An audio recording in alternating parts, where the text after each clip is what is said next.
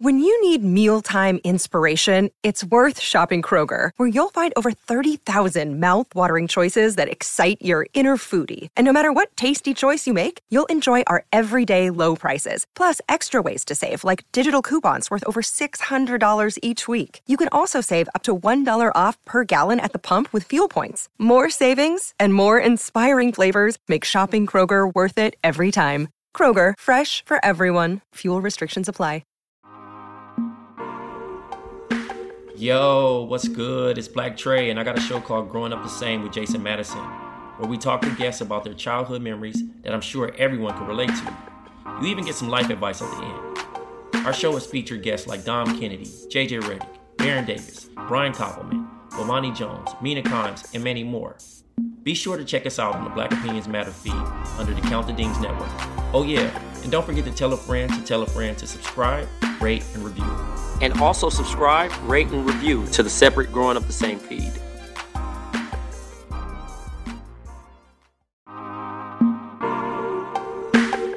Hi everyone, Tim Kitzer here from NBA Jam and NFL Blitz, and you're listening to Growing Up the Same with Trayvon Edwards and Jason Madison. Ooh, boom shakalaka.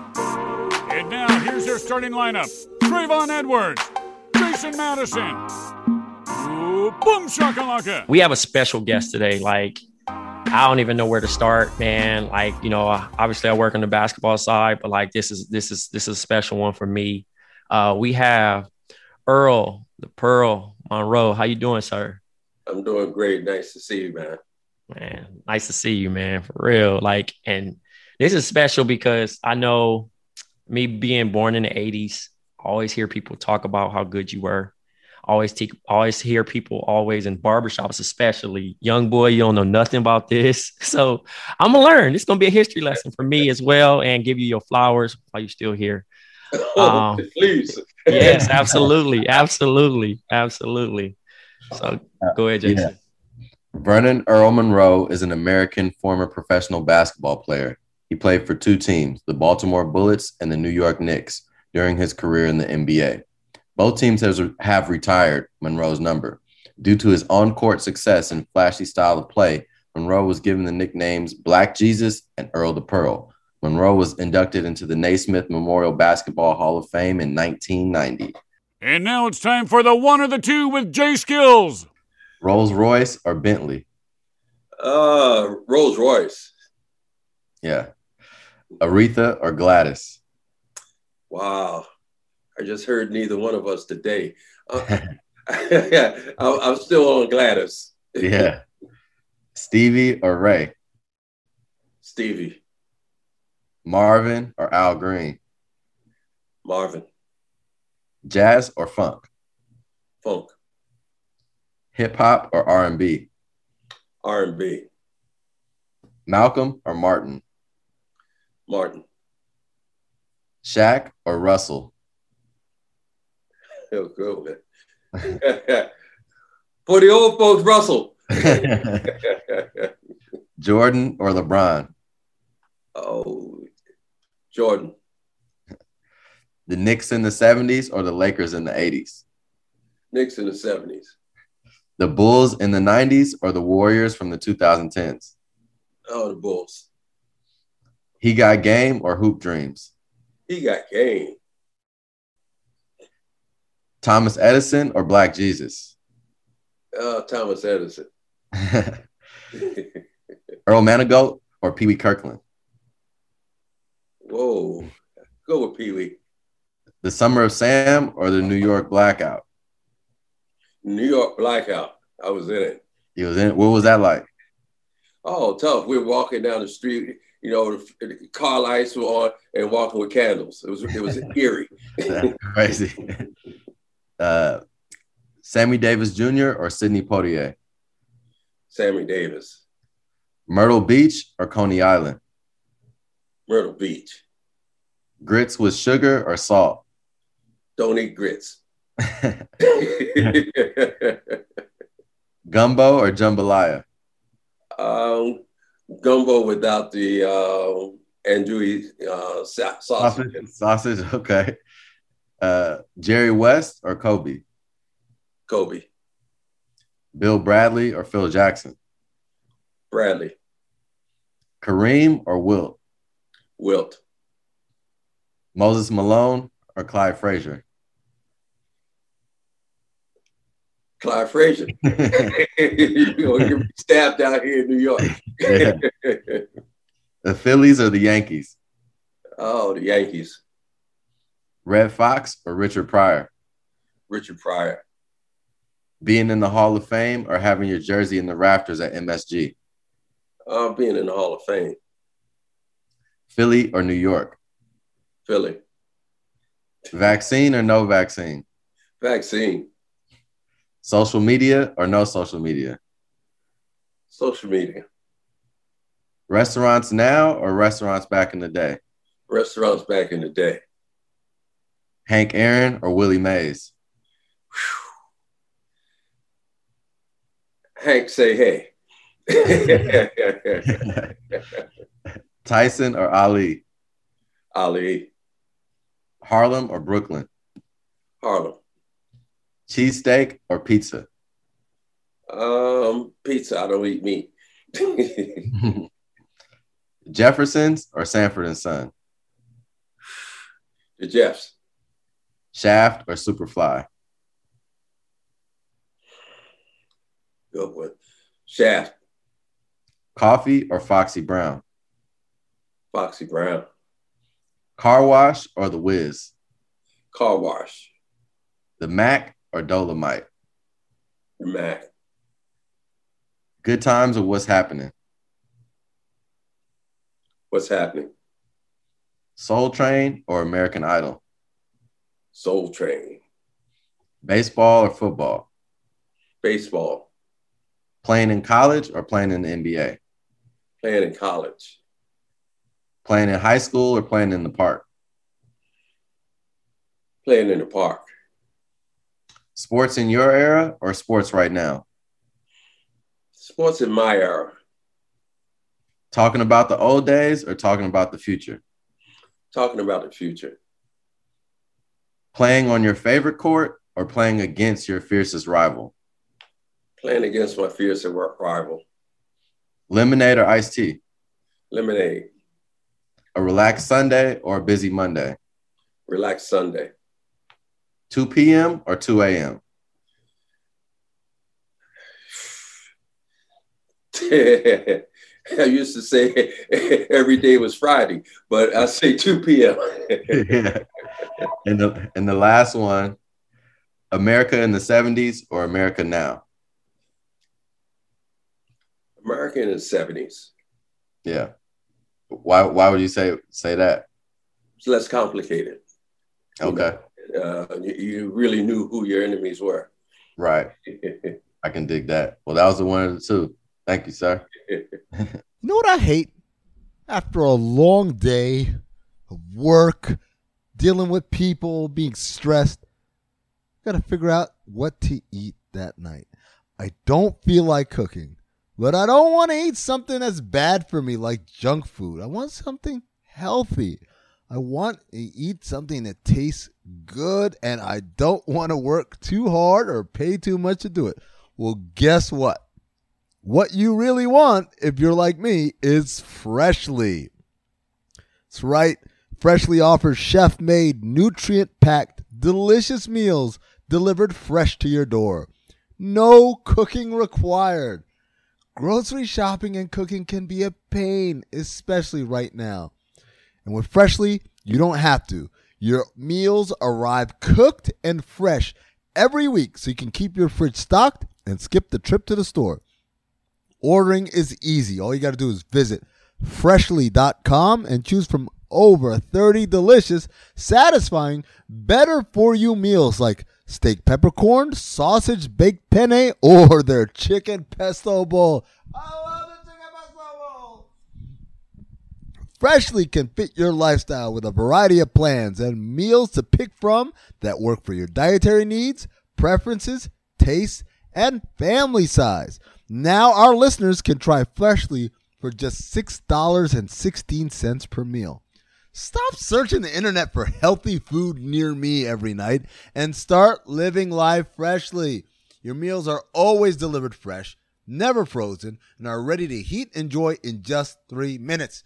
With new meals added each week, Freshly brings the convenience of chef-made, nutritionist-designed classics right to your kitchen.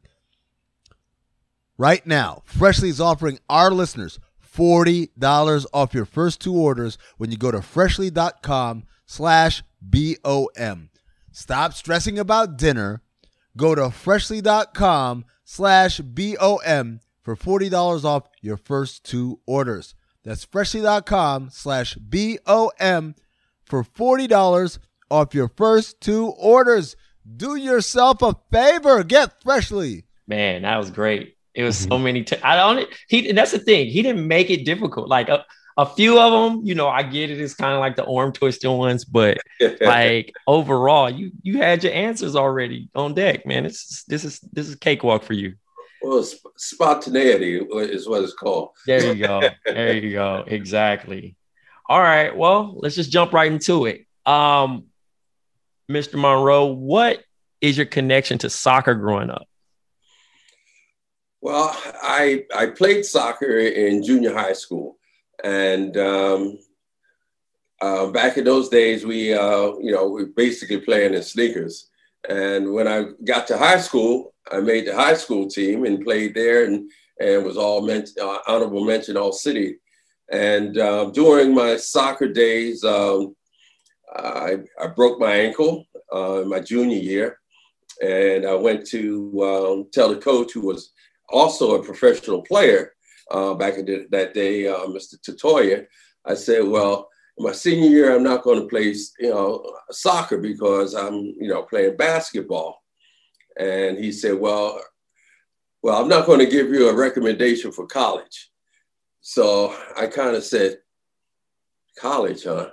Soccer, basketball, soccer, basketball. So I said, well, I don't think I'm going to college or soccer scholarship. So I said, well, I'll see you in with the alumni. So I went on and played basketball in that particular year. Thank goodness I went on and I made all city and led the city in scoring.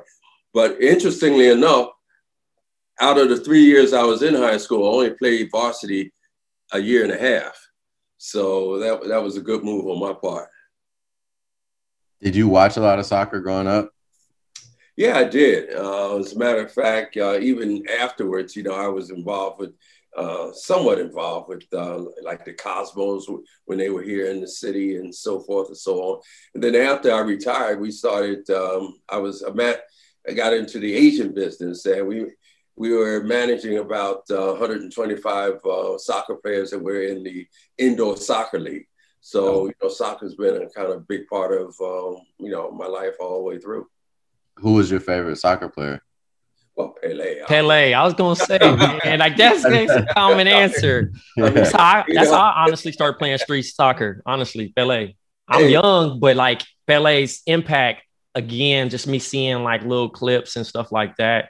Early 90s, late 80s, more so was just kind of like every kid, you know what I mean? Especially, and he kind of looked like us. So yeah, I was like, oh, it's okay to play soccer and be black. Like, you know what I mean? Because I'm from Compton too. So it's like, okay, I grew in like a mixed neighborhood. Jason can attest to it. Like we have a lot of black and Mexican in our community. And when we growing up, you touch every sport until you find the one that actually sticks with you. And it's similar to how you said, which one was going to benefit you long term. No doubt.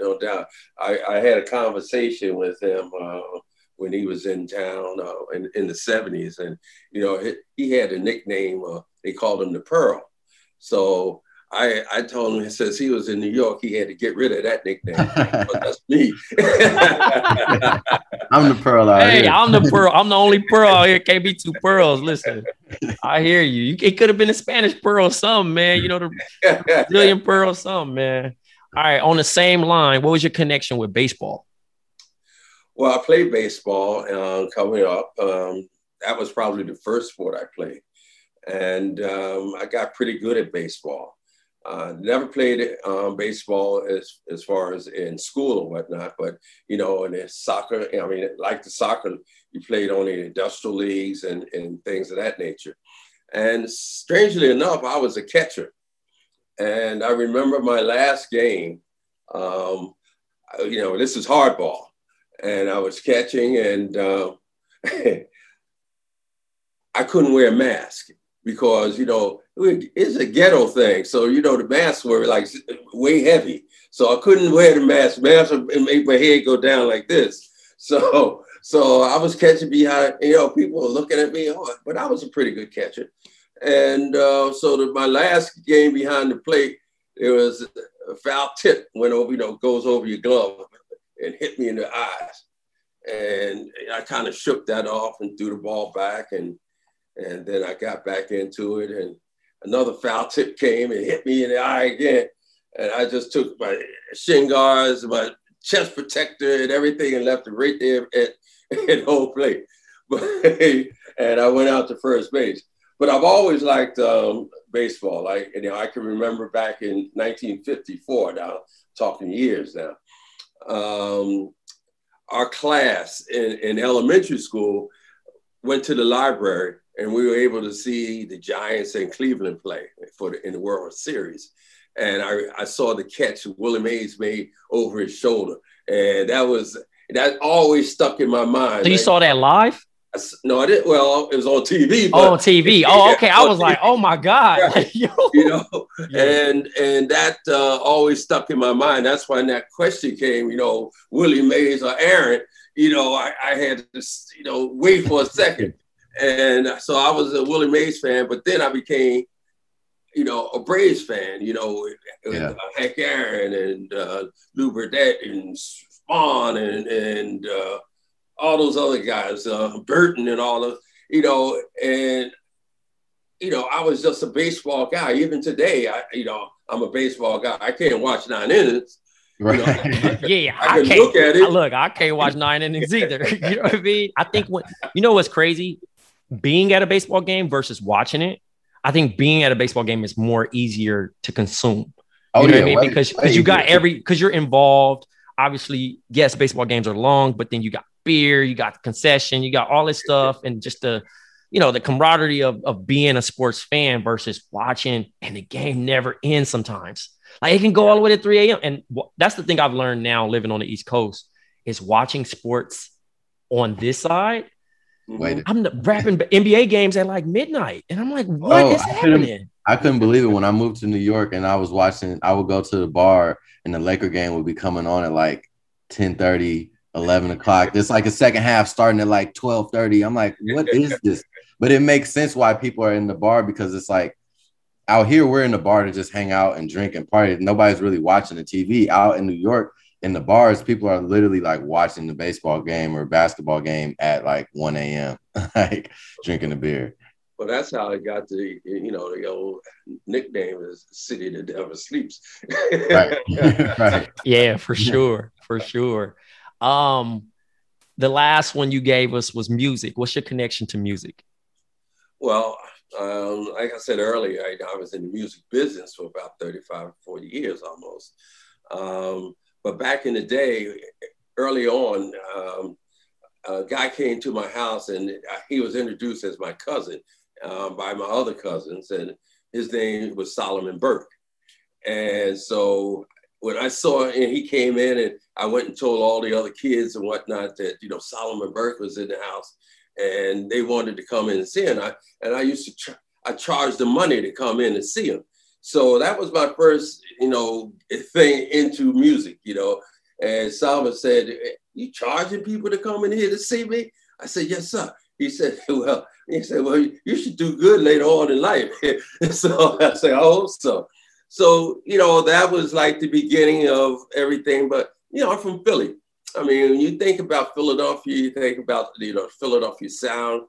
You think about, you know, Gamble and Huff, you know, all of, you know, the stylistics, the Delphonics, you know, Billy Paul. I mean, you know, I went to school. My classmate was Patti LaBelle.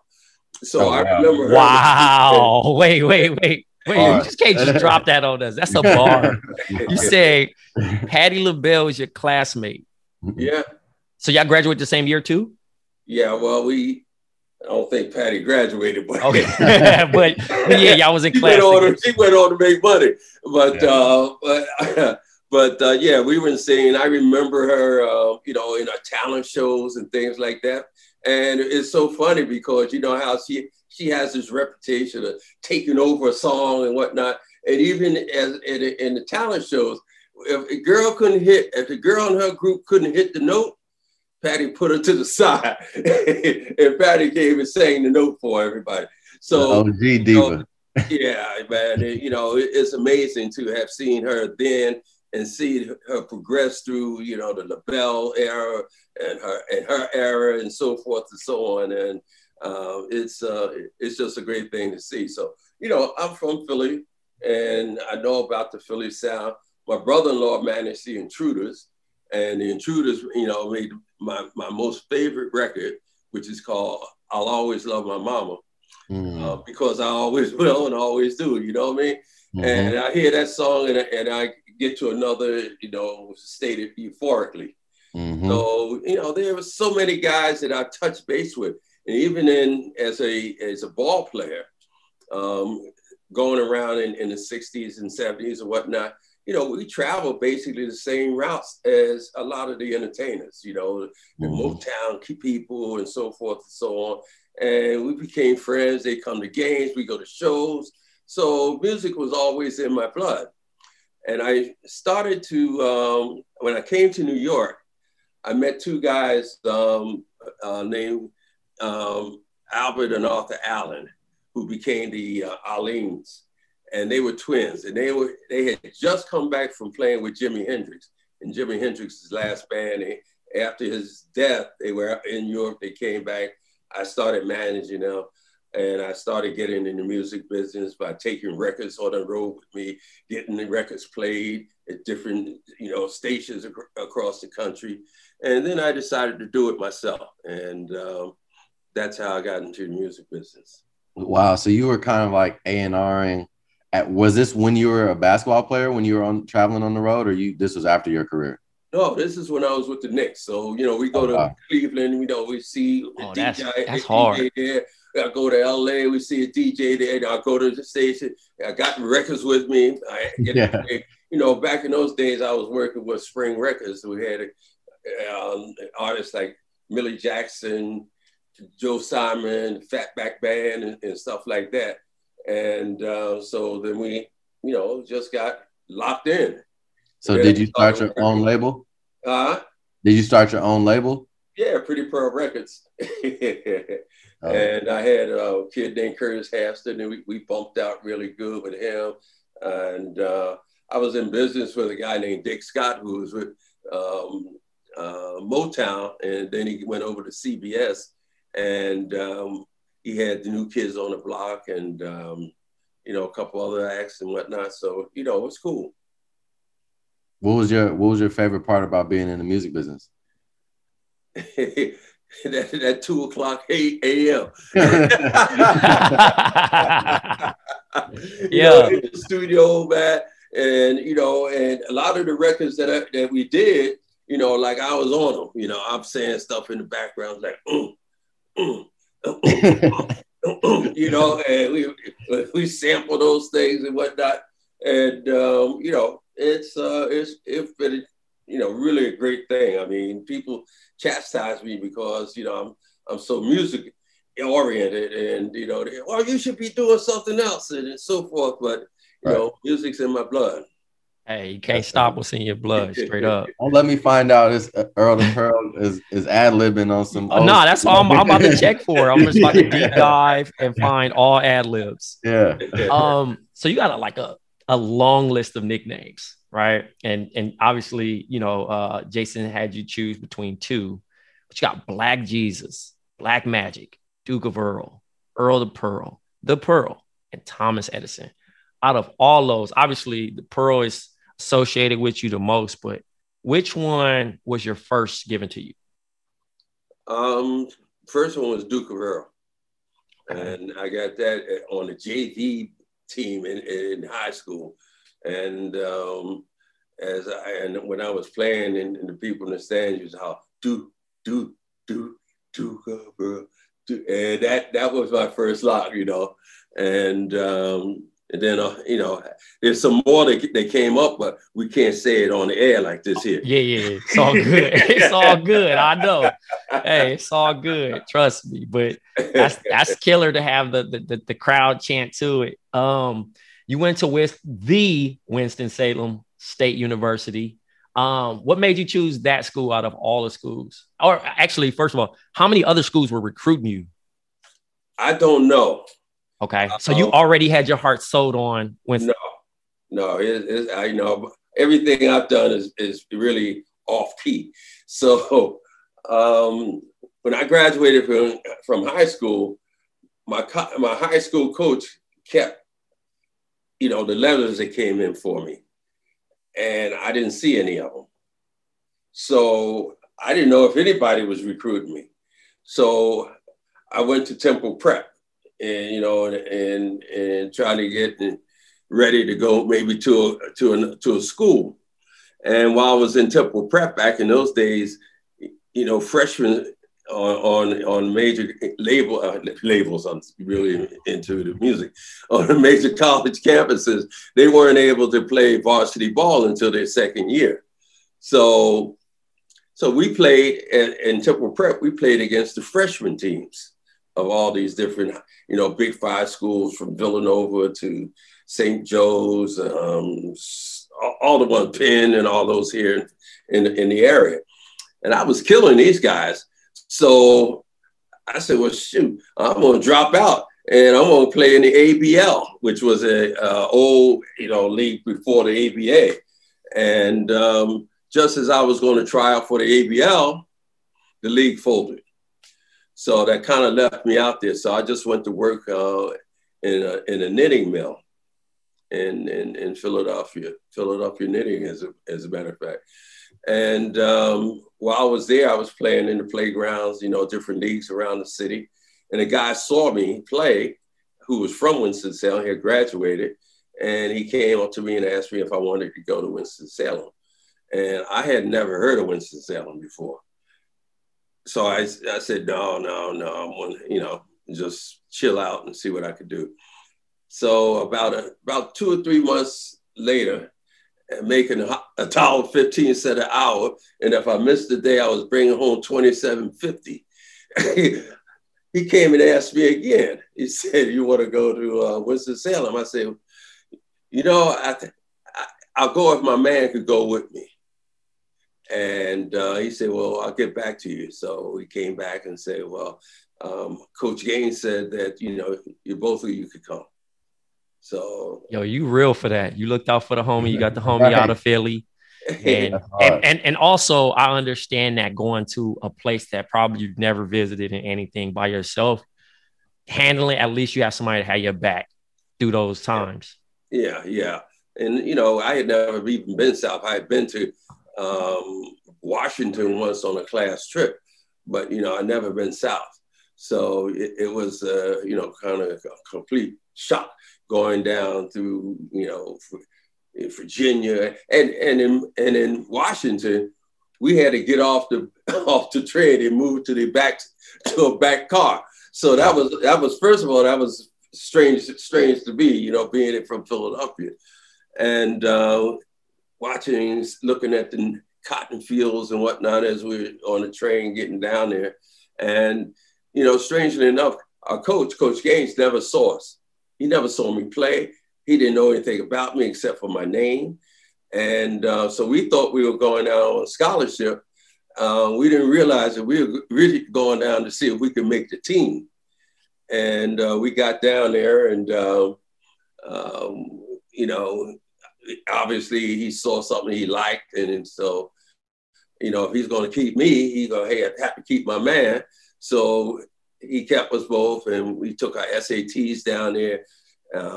We settled in with the football team who was in practice before the semester, and so forth and so on. So it was a pretty traumatic kind of situation, and we had to do work aid. because we had to pay our way. Right. So we had to do work aid. So my first semester I did work aid. And my man had to mop half the gym. I mopped the other half. And that was our work aid. And after my first semester, after I kind of showed out a little bit, I stopped doing the work aid. They put you on scholarship? They slid that scholarship as fast as they possibly could to you. Hey, I know about that journey for sure, man. Like, I love basketball so much, man. I bounced around from school to school until I finally found a home, and it definitely wasn't like pretty, but I'm grateful for the grind. I'm grateful for the journey and the friendships I made. But like, hearing your story is definitely inspiring, and hopefully our young listeners hear it, because a lot of kids are D1 or bust, or it's just a different viewpoint on how the game is viewed, like, oh, if I don't get no D1 scholarship, I'm not playing. Not knowing, like, it's different paths you can take. There's so many different ways. Yeah. Before you ask this question, Jason, I'll go ahead. I wanted to ask, since HBCUs are now, getting resurging, how do you feel about that? I feel really good about it. I mean, obviously, having gone there and received the nurturing and whatnot that you get at HBC, it's really, I think more Black kids need to experience that. It's interesting that when I finish this, I'm doing an interview with the New York Post, because they saw Chris Paul in a Winston-Salem jersey. I actually seen you retweet that, saying, like, right on. Yeah. So, and that's like, oh, okay. Well, if you realize what's going on with that is that Chris Paul is in classes at Winston-Salem now. Oh, wow. He's from Winston-Salem. Obviously, his parents went there. His brothers went there to Winston-Salem State, and he went to Wake Forest. And, I knew his grandfather, who had the gas station up the street, when I was in school and things like that.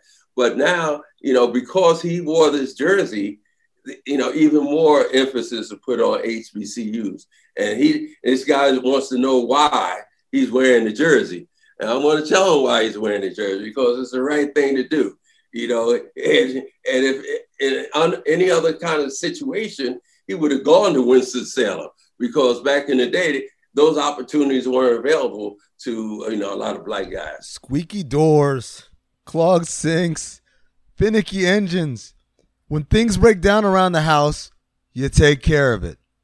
However, when something's off in the bedroom, you just try not to think about it. Nothing. I was just tired. I just stressed a little bit. Come on, man. What are you waiting for? Take care of it. Go to GetRoman.com/BOM now. With Roman, you can get a free online evaluation and ongoing care for ED, all from the comfort and privacy of your home. A U.S. licensed healthcare professional will work with you to find the best treatment plan. If medication is appropriate, it ships to you free with 2-day shipping. The whole process is straightforward and discreet. Getting started is simple. Just go to GetRoman.com/BOM and complete an online visit. Take care of your ED without leaving your home. Complete an online visit today to connect with a healthcare professional and take care of it. So this is what I want you to do. I want you to go to GetRoman.com/BOM now. And if you do, you'll get $15 off your first month. It's really time to take care of your ED. And remember, if you get started today, you'll save $15 on your first order of ED treatment. Yeah, I was going to ask you too, like you said you had to sit in the back of the train car coming there. What was the racial climate like at that time from you leaving high school, I guess, all the way through your NBA career, the civil rights movement? How were you interacting with all that? Well, I was a Martin Luther King person. Yeah.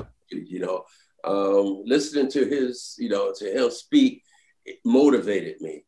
And when I went to school, down there, I remember he came to speak in April of '64 in Winston-Salem. I wasn't able to get to see him. And the next thing I know, in '68, he's assassinated. And, you know, I always felt bad that I wasn't able to ever get to see him live.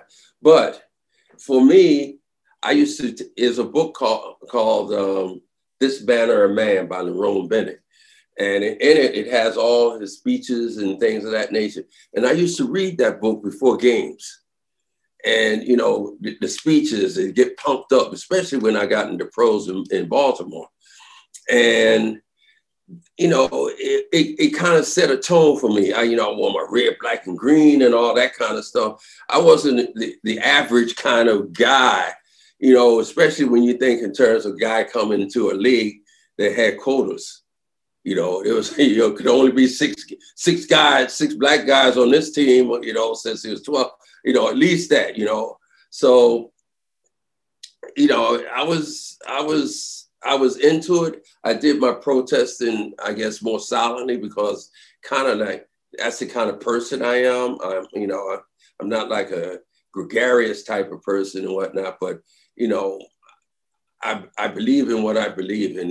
And I think that from high school, going through college, seeing in the South, seeing what those things were doing to our folks, you know, because in Philadelphia, we only had visions of dogs and water hoses, you know, on folks in the South. And so being in the South and then being able to see it up close and personal, it kind of changed my life. It kind of changed my viewpoint and how I perceived where I was going and what I was going to do. And I guess the main thing I always wanted to do is be a role model, so to speak, for kids. Try and have the image, you know, because, you know, hey, you might not be the best person in the world, but if people don't know it, you are, you know. So, you know, it's what you do, you know, so that people can see what you do. It makes you who you are. And I don't want people to be like me, but they can see that they can be whatever they want to be, just be good.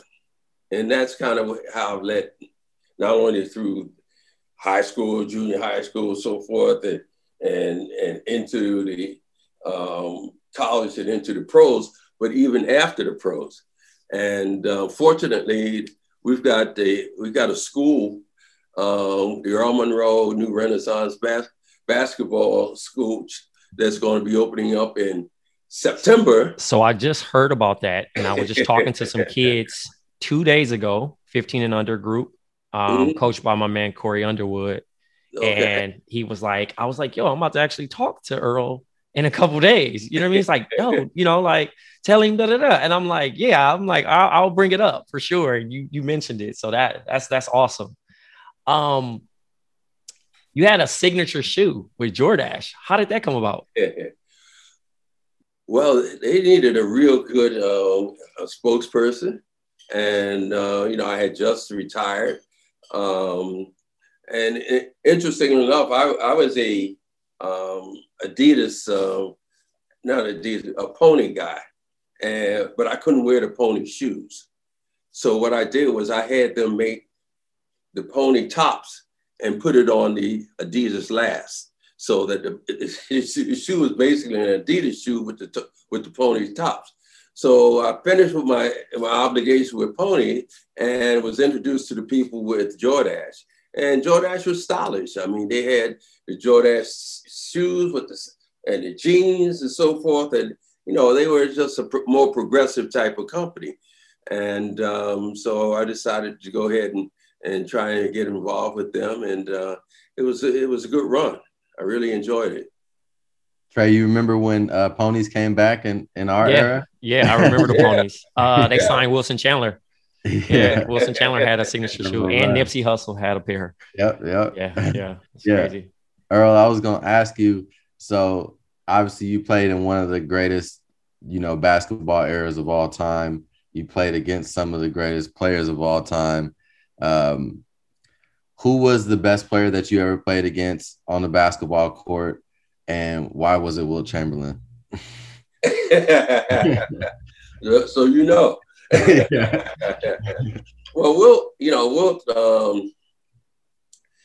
Wilt was just the best, man. I mean, I it's not taking anything from all the other players that played the game, but Wilt, you look down and you talk about records, he still has about 60 or 70 records on the books. Yep. He established the 3-point, the three segment lane. He established that as something. He established the fact that you had to stay behind the free throw line,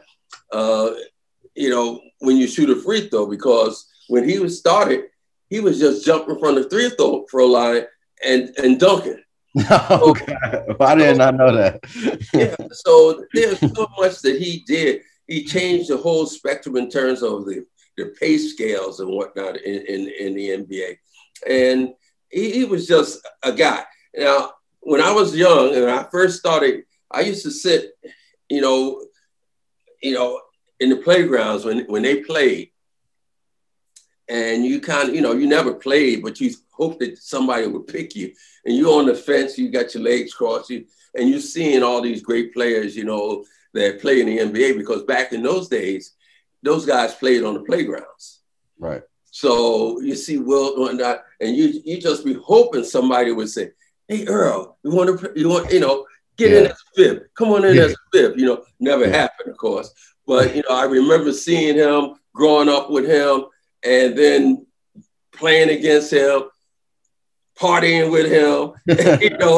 What was that like? The whole thing. But, Wilt was always a guy that no matter what you did, he did it better. That was Wilt. You tell him that you did something. Well, hey, as he was saying, Pearl, no, you know what I did? He'll come and tell you what he did. Yeah. So, but he was just a guy that had a tremendous body. He high jumped. He was running track. He was going to box Ali, and he was a guy that if he was that person today, the way social media and all everything, it'd be no stopping him in anything. Right. Yeah. And the fact that he was such a good guy. I mean, he knows he didn't bed no 20,000. Hey, but it was a good conversation, straight up. Question. That's one of the greatest lies ever told. But I also want to know, since you were playing in this era, and the 100 points. Wow. Well, that was before me, but before I okay. About this. Okay. So that 100 points, I mean, he got against the Knicks, playing somewhere in Pennsylvania. It was it wasn't a regular gym that that Sixers they played at. And if someone was to say they were there, it only sat maybe 1,800, maybe 2,000 people, but you would get maybe 30,000, 40,000 people say they were there. That's what kind of game it was. And in that game, my good friend Guy Rogers, the guy had so many assists. They stopped giving him assists on the game. So realistically, Guy Rogers would have the most assists ever. Okay, shouts to Guy Rogers, man. Because I know a lot of people. Obviously, we were around for Kobe's 81, and on social media, it's kind of hard to even fathom someone even scoring that many points in an NBA basketball game. But mostly people say, "Where's the footage? Where's the footage?" You know what I mean? We only see like the picture of him holding up the sheet with the 100. Right. So it's always debated and things like that. But like you mentioned, it's a small gym and probably was just like one of them games where you're just like, right. It's just Wilt versus the Knicks and not really thinking about how the flow of it was going to be. After seeing Kobe's 81, I can see how it can happen. If Kobe could score 81 and he missed a few shots, he probably could have scored 85 or 90 that day. Like, Wilt was towering over everybody, and his skill was so much more than everybody else. They just threw him the ball in deep, and he just drops it in there. Well, it was a difference. Kobe could dribble the ball and come and take his shots, but Wilt had to get the ball from somebody.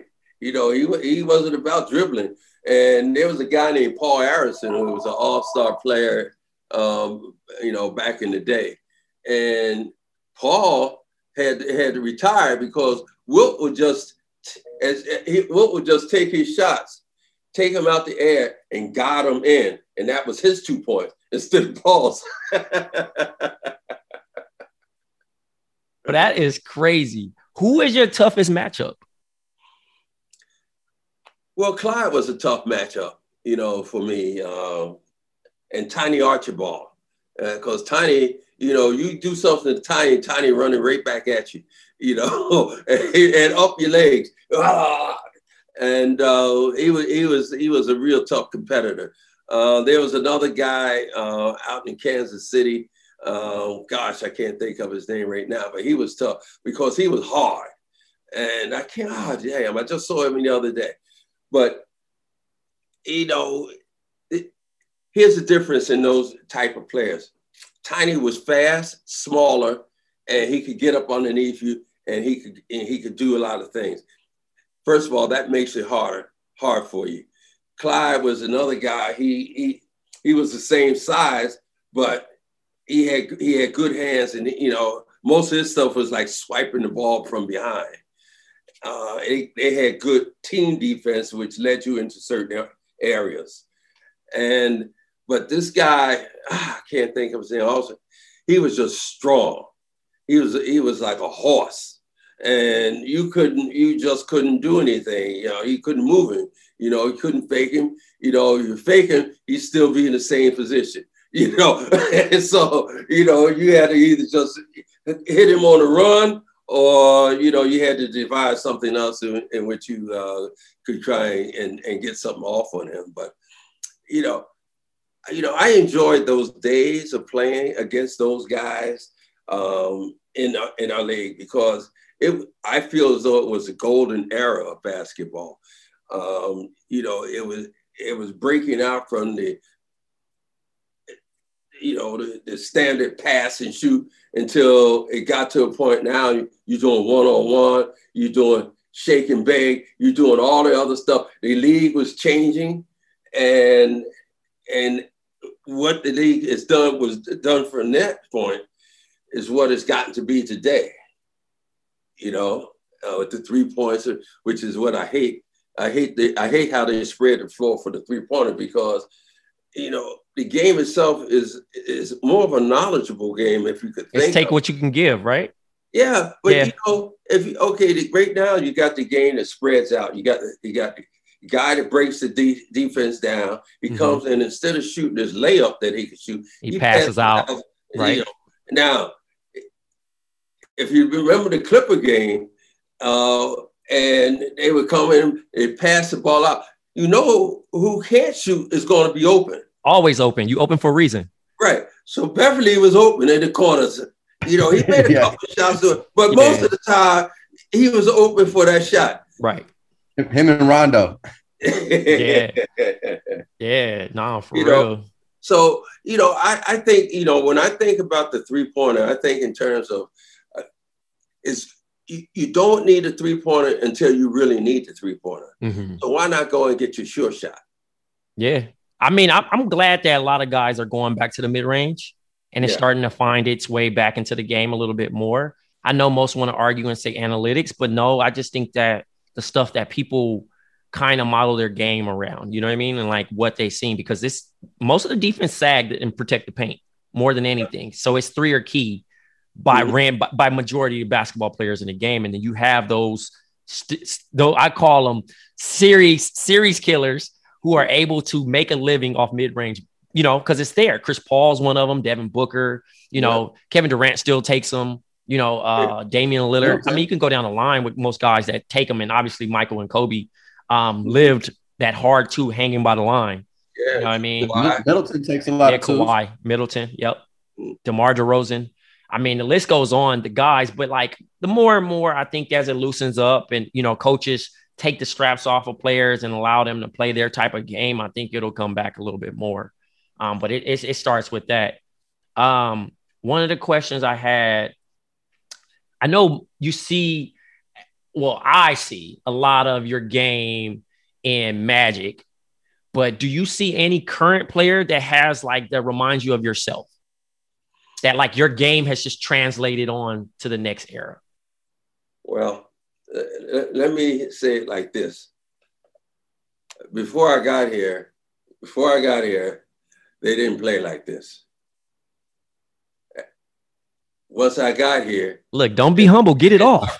Then they start playing like this. Go in, Earl, go in. This is everything is kind of an offshoot of things that I did. I mean, I wasn't doing the flying, dunking and whatnot, but all the other stuff, spitting off the backboard, the one-on-ones started with me, because it was called just teams set up to play me. They try to, because they knew I was isolating. So you would see a lot of boxing ones sometimes? Oh, well, I had a lot of that when I was in college. I mean, I scored 41 points a game in college. So I had a lot of that. Yeah. So you basically Mr. ISO. So go ahead, Trey. No, I was just calling him Mr. ISO. You know what I mean? Like, that's pretty much what you was. You was out there just wheeling and dealing, as Clyde was saying. No, but I see the game has progressed. I mean, obviously, every generation takes the game to another level. And the game itself today, I like the game the way it was played back in the day. I mean, if I was my druthers, I'd like to see it because there was a lot more thought in the game. But, you can't, sorry, there's a, yeah, we're getting that bad weather. It's mutual. I got the same thing. So, but you can't take away from what the guys are doing today. I mean, it's really unbelievable. The way the guys are playing today, and I take my hat off to them, and as they progress and as they continue to make the money and continue to do the things that are necessary, and standing up for things that guys weren't able to stand up for before in terms of social justice and things of that nature. For sure. So obviously you were mentioned in the film He Got Game. Spike Lee dedicated a scene to you and your amazingness on the basketball court. What was that like? Did Spike call you before he started filming the movie? What was that whole process interaction like for you? Well, I was in the airport and I was going to catch a flight. And I see Spike and he said, "Oh, Earl, come here, I want to talk to you about." And I go over there and we start talking, and all of a sudden I look up and my flight is leaving shortly, and I look up, I'm at the wrong gate. So as he's explaining it to me, I said, "Listen, man, I got to talk to you later, man. I got to go catch my flight." So later on he called and, we kind of talked about it and so forth and so on. And then he was basing his character, Jesus Shuttleworth, on Black Jesus. And okay, that's cool. And then he had a part about, Denzel telling his son about Black Jesus or whatever. And that's the reason why he named his son that, because Earl Monroe did this, he came in. And it was kind of right. I mean, obviously when I was in Baltimore, I came to New York, I'm averaging like 23, 24 points a game. And then next year I'm averaging 11. So there's a lot of sacrifices to be done. But, again, when you think about all, are you able to make that kind of sacrifice? Some people are not able to do it. Because right. It's a big, departure from your whole personality.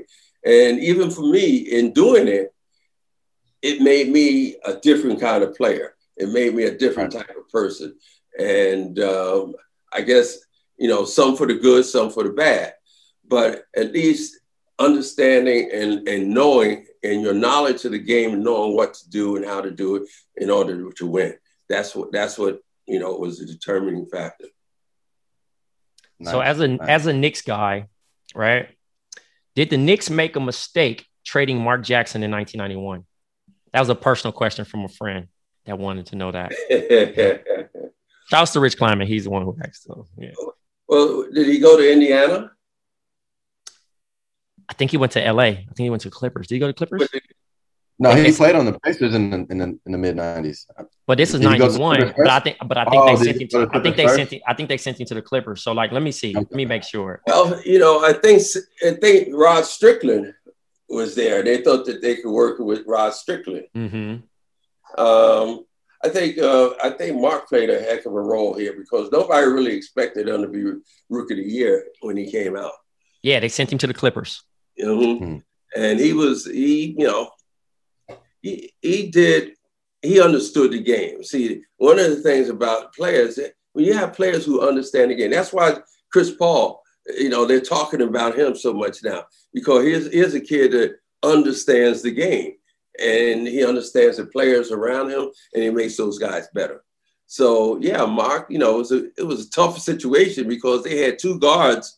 Now they had Mark, and now they just drafted a Rod Strickland, who was a heck of a player in itself. So, it was different, and they had to make that decision. I don't like the fact that he left, but I knew they had to make that decision. Yeah, for sure. The last question I had, watching the Knicks now, what do you think they need to do offseason? Should they target a point guard, or, should they keep the team as is? What are you thinking as Earl Pearl Monroe, the GM? I would try and keep all these guys that they have and try to build, get a couple more guys, because as you saw, even in their last games and whatnot, they sat Peyton. And he was no good for them after they sat him. So you have to find somebody that's going to come in and be that point guard that you need. Now, quickly they have. They're looking for him to be that person. But you're still going to need another guy, at least at this point, who understands the game. Peyton understands the game. He might not have all the tools and whatnot, but he's a guy that understands the game. Secondly, they're going to need another shooter, another guy that's going to be out there. But again, you remember they played without Mitchell Robinson for the latter part of the season and still made the playoffs and played very well. So, they've got a lot of decisions to make, but I would certainly think that they need another shooting forward. They need to get Dame. As well as the point guard. You said go get Dame. Here you go, man. I keep hearing that. Hey, man. But I think Dame is going to go somewhere else. What would it be to New York City to land a point guard like Damian Lillard? Like I'm saying, if he wound up in New York City, how big would that be for the franchise? That'd be great big. Yeah. I mean, obviously it's not winning a chip. You won a chip. So that's a different thing, but it's close to it as far as bringing the right swing to it, right?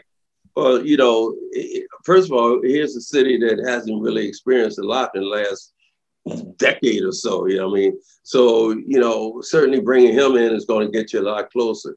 And I'm upset that they didn't take the shot with Durant, because Durant was a guy that, first of all, even though he had that injury, his game is not predicated on being a bully or whatever up underneath or not. His game is finesse, and you saw in this season that he's been able to play.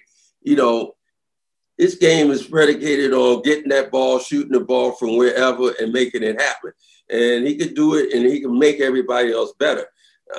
They just had a tough year, I think, when you think in terms of all the people that they had and bringing other people.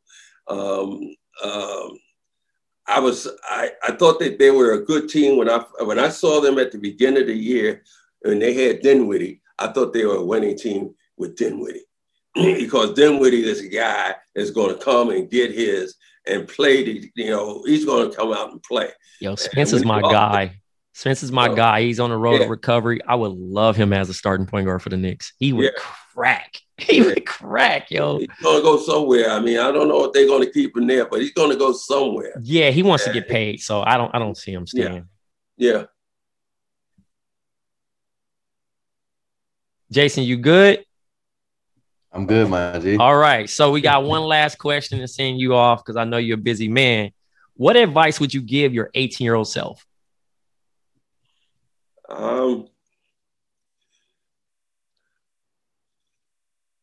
Let's see. Okay. I think I would say to Earl Monroe at 18 to go with your own feelings. Go with what you feel is going to be good for you. So many times, you do things that's good for everybody else, but do what's good for you, and that will make everybody else happy.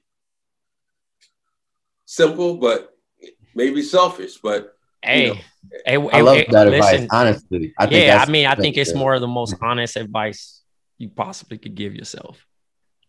For real. I wish I would have back in the day. Yeah, for real. Man, this has been an amazing episode. Before I close out, I just want to dedicate this episode to my late uncle, Bruce Jones, who passed away a couple of days ago. Big basketball fan, put the ball in my hand. And Earl, man, hopefully we can stay in contact. Man, this has been a pleasure, man. A dream, actually. For real. Hey, well, I appreciate it. One of the things that we didn't talk about and whatnot is that, man, I still feel Kobe around. And, he's, whenever I see these promos and I see it, I feel like I've lost my own son. And, maybe next time we'll talk, Oh yeah, no, I'm always welcome to the conversation, honestly, man. I know you busy, man, and definitely we could have a whole different basketball conversation and everything else, man. Definitely rest in peace, Kobe, man. Kobe's definitely felt for sure. Two LA kids, man. Like we definitely, Trey's got Kobe number tatted on. Yeah, I literally got his numbers tattooed on me. Like, you know what I mean? I won some signed shoes from him from Nike in like 2010. I wasn't even a Laker fan my whole life, but I've been a Kobe fan since he came into the league, man. And that loss, like you said, it's tough to think about and tough to deal with. Just as a human, as a basketball fan, as a black man, it's just crazy, man. I just, pray for his family and, all of that. Growing up the same wins the game.